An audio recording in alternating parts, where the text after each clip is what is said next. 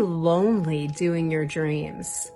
You know, we live in a culture that does not support your creative genius, does not support the unconventional, the new, the mainstream that is developing, the unorthodox, the intelligence that wants to emerge in you. And so if you're doing a dream or starting a business, it can feel really alone because other people are like, why don't you just get a real job? Why are you working so hard? Here, have 10 beers, right? Sometimes we can just feel like, what's wrong with me? I must have 5 heads. Why do I think I can do this? Why am I doing this? Keep doing it. Keep doing it, darling. We need you. I'm so proud of you.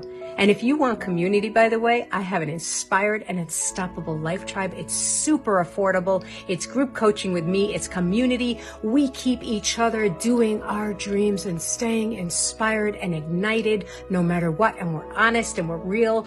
And I would love to have you join me if you're interested. So we'll put information in the link.